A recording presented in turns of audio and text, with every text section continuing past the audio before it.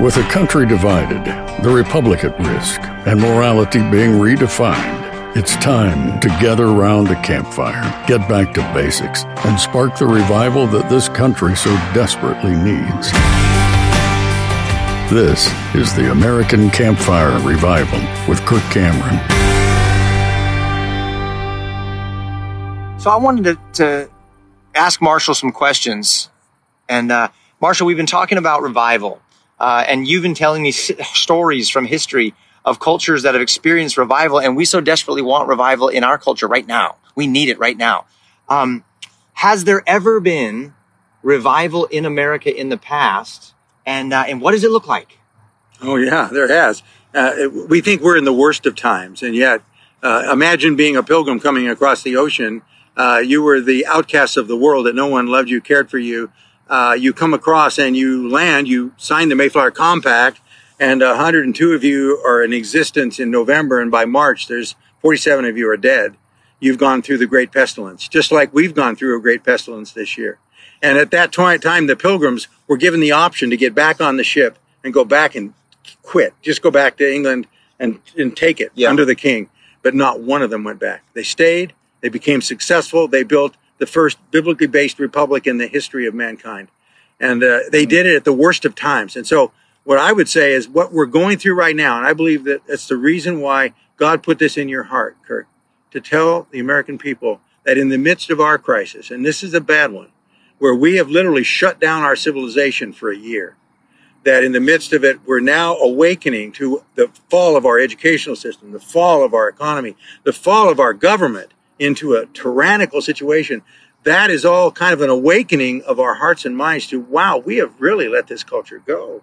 And that's the place throughout history that awakenings always happen.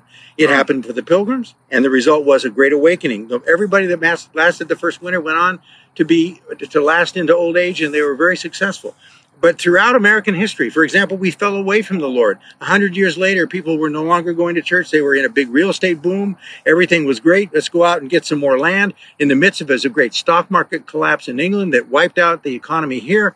And the result was there was no hope again. Where I guess we're down the drain. No, what happened is a great awakening sprung up among the people. They repented of their sins at the time of great crisis. In the 1730s, George Whitefield came in from England, began to preach to crowds of 20, 30,000 on a hillside, and he saw one half of the South converted to Christ and 1/3 of the North. You can imagine, can you imagine one half of America coming to know Christ in a period of about 15 years? That's what happened in early America right before the American Revolution, which set the stage for our freedom, because as John Adams said, there really wasn't an American Revolution. He said the revolution took place long before the revolution in a change of religious sentiment of the people. What he meant by that word sentiment, he said it's a change. They believe now God was in control. God can do it. We're going to trust him rather than the king. And they had the power to believe him for miracles, and they won their freedom. So it's at these difficult times that God brings the awakenings. And he did it again and again with the Second Great Awakening. Right after the war, we got worse again. The colleges went wild. They cut, when the new head of Yale University came in to preach, they cut a hole in his Bible and put a deck of cards in it and laughed at him as he came up to give his first sermon in front of the people of Yale. And at that point, of course, he was upset. So what he did is he went into the classrooms and preached Christ and gave an intellectual tete-a-tete with the atheists who had developed on the campus, literally saw the conversion of 1/3 of the campus in a period of about 3 years. That brought a revival at all the major campuses in America that led to the Second Great Awakening that lasted 40 years, developed the abolitionist movement, developed the missionary movement. The first paid missionary movement in the world came out of that awakening that reached all the nations of the world in Asia, China, Africa. There had been no missionary movement to them ever in history, but it came out of this haystack revival of a couple of students. You got to hear this story. This is he's talking about revivals now. He's talking about the First and Second Great Awakenings, and there's this great haystack revival. Tell them the story. Well, there had actually been a boy that had been converted who had come over from Hawaii. There was involved in cannibalism. He got on an American ship. He came back, and Timothy Dwight, who was the head of Yale, took him into the home as a family. He got converted to Christ. And this Henry L. Obadiah, he went to Williams College. He he was discipling and came to know people, and they became Christians. But to be a Christian was so bad in those days that you had to have a code. You didn't even say you were a Christian. You had to have secret meetings because atheism was on the rise. This is in America. This is in the 1790s. This is in America hundreds of years ago. Hundreds of years ago. Much worse than it is right now. Worse, bad. And so the Christians went out into the fields to pray, right? Because they didn't want to pray with the other guys. So they're out there praying, and sure enough, a lightning storm comes up. And they were hiding behind a haystack, and a lightning bolt hits the haystack. And they had been praying for, oh, Lord, send missionaries to back, like Henry said, in various places in Asia, they've never heard the gospel. But of course, they weren't willing to go. They were just praying about it. Well, when the haystack revival, when the flames hit, God put it in their mind, well, he wants us to go. Obviously, we didn't get hurt. We just got thrown out of the haystack. So now we need to go. So all 5 of them became missionaries. Several of them died as missionaries. But that began the missionary movement in America, and it swept around the world. And more people have come to know Christ since the beginning of America than in all the history of the world, as a result of a little revival beginning in a haystack at a time of spiritual death in America. It's happened again and again. It happened right before the Civil War. Before the Civil War, we were in this terrible division as a country. There's no hope. And then we had a stock market collapse in 1857, and people were jumping out of the 8-story buildings in New York. And in the midst of it, one little Reformed pastor began a prayer meeting. He started a prayer meeting in a little room, and then it went on to the burlesque theaters, and it grew from hundreds to thousands. And pretty soon, thousands of men were shutting down Wall Street from like 12 o'clock to 2, and it was in all the papers all over the country. That revival spread not only to all over the world, to England and Scotland, and then around the world, it spread to the Civil War, and the men of the South, as many as half of them, were led to Christ at camp meetings around the fire before the battles, both in the North and the South. These military men were led to God, knowing that they were facing death the next day by the revival begun by a little Reformed pastor in a right there on Wall Street in 1857.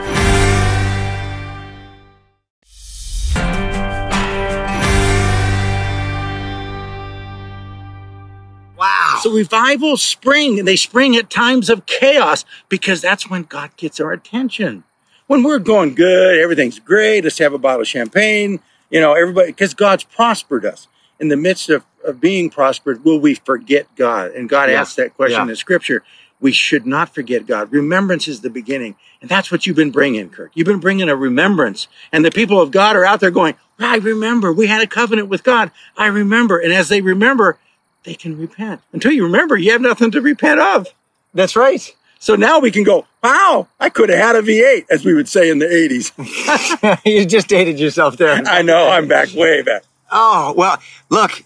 These stories are so inspiring, right? And it's during these times of difficulty and chaos and times of despair that God gets our attention. So maybe God has something for us, for the family of faith in this valley that we're in right now, in this political lion's den. And maybe this is the time that hundreds and thousands and maybe millions of us will get down on our knees and turn wholeheartedly back to God, and we'll see a revival, starting from campfires and fireplaces and candles and our little communion services that we're offering up to God. It reminds me of like the boy who had a couple of fish and some loaves of bread, and surely it wasn't enough to accomplish the task of feeding all these people, but Jesus came and he multiplied those little tiny resources he had. Maybe God will multiply what we're offering to him in our gathering together at the American Campfire Revival. Amen. And by the way, in our lifetime, everybody knows Billy Graham. Everybody knows about maybe the Jesus movement 50 years ago. I was there during that.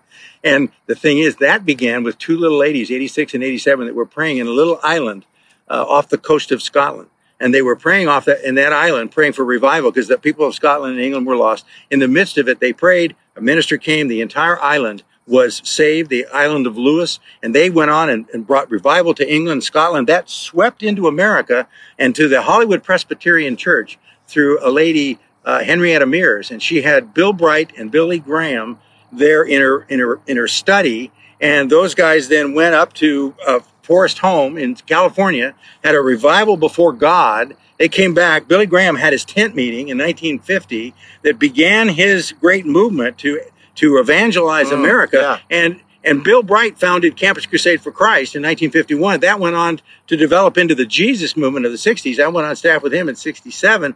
By that time, we've got Chuck Smith and the revival of the Jesus movement that swept the country, made the front cover of Time magazine. And this is coming out of California, of all places. Two little ladies praying in Scotland on an island launch a revival. God hears their prayers, and it sweeps through that part of the world and over to America and lands in California, the land of loose nuts and bolts. And out of that comes spiritual power that launches Billy Graham and Campus Crusade for Christ. And I think D. James Kennedy was part of that group as well. Right out of that. That's right. And evangelism explosion. God can do this in our time, in our country, under our circumstances. And if you want to read more stories like the Haystack Revival and the Hebrides Revival out of Scotland, Marshall's got these new appendices in the back of the book with all of the stories that were not in the version that I've been teaching for the last 85 days. And so the new edited version has all these stories. And so I encourage you guys to read those to your kids and read it to yourself to encourage you. Well, Marshall, I wish you were staying for more days and we could talk more and more and more. But this is not the end. This is going on, man, for years. Well, we've got exciting plans of how we can continue meeting together. We're cooking up some ideas, so continue to pray that Lord would give us direction on that. Marshall, would you just offer just a prayer here at the very end of our time together? Yes. Let's pray. Oh Lord, as the Scottish men said in the time of their revival, the covenants shall yet be Scotland's revival. We say that about America right now. Oh Lord, we know that you and you alone can bring revival. We can't. But Lord, as we turn back to you, and as we turn back to the covenant that our fathers made, we can remember, and you can restore and renew and rebuild because you love us. You're in relationship with us. And Lord, we love you, and we come to you tonight and ask for a great awakening, Father, to sweep into every area, every institution. Yes, and in Lord, the love of Jesus Christ would bind our people together. No civil wars, no great destruction of our culture or our institutions, but a revival of the hearts of our people, Lord, to love you and obey you. Lord, we believe you for that in the coming months, that it would sweep throughout our country by the power of your Spirit, not through the flesh, but by the power of your Spirit. We believe it in Jesus' name. Amen. Amen. Well, I'm sure that this has been a blessing to you as it is for me, and I'm so excited that we continue to meet like this. God bless you guys. Have a good night. Bless you. Thank you for listening to the American Campfire Revival Podcast. Be sure to subscribe so you don't miss a single episode. If you'd like to learn more and join the movement, visit kirkcameron.com.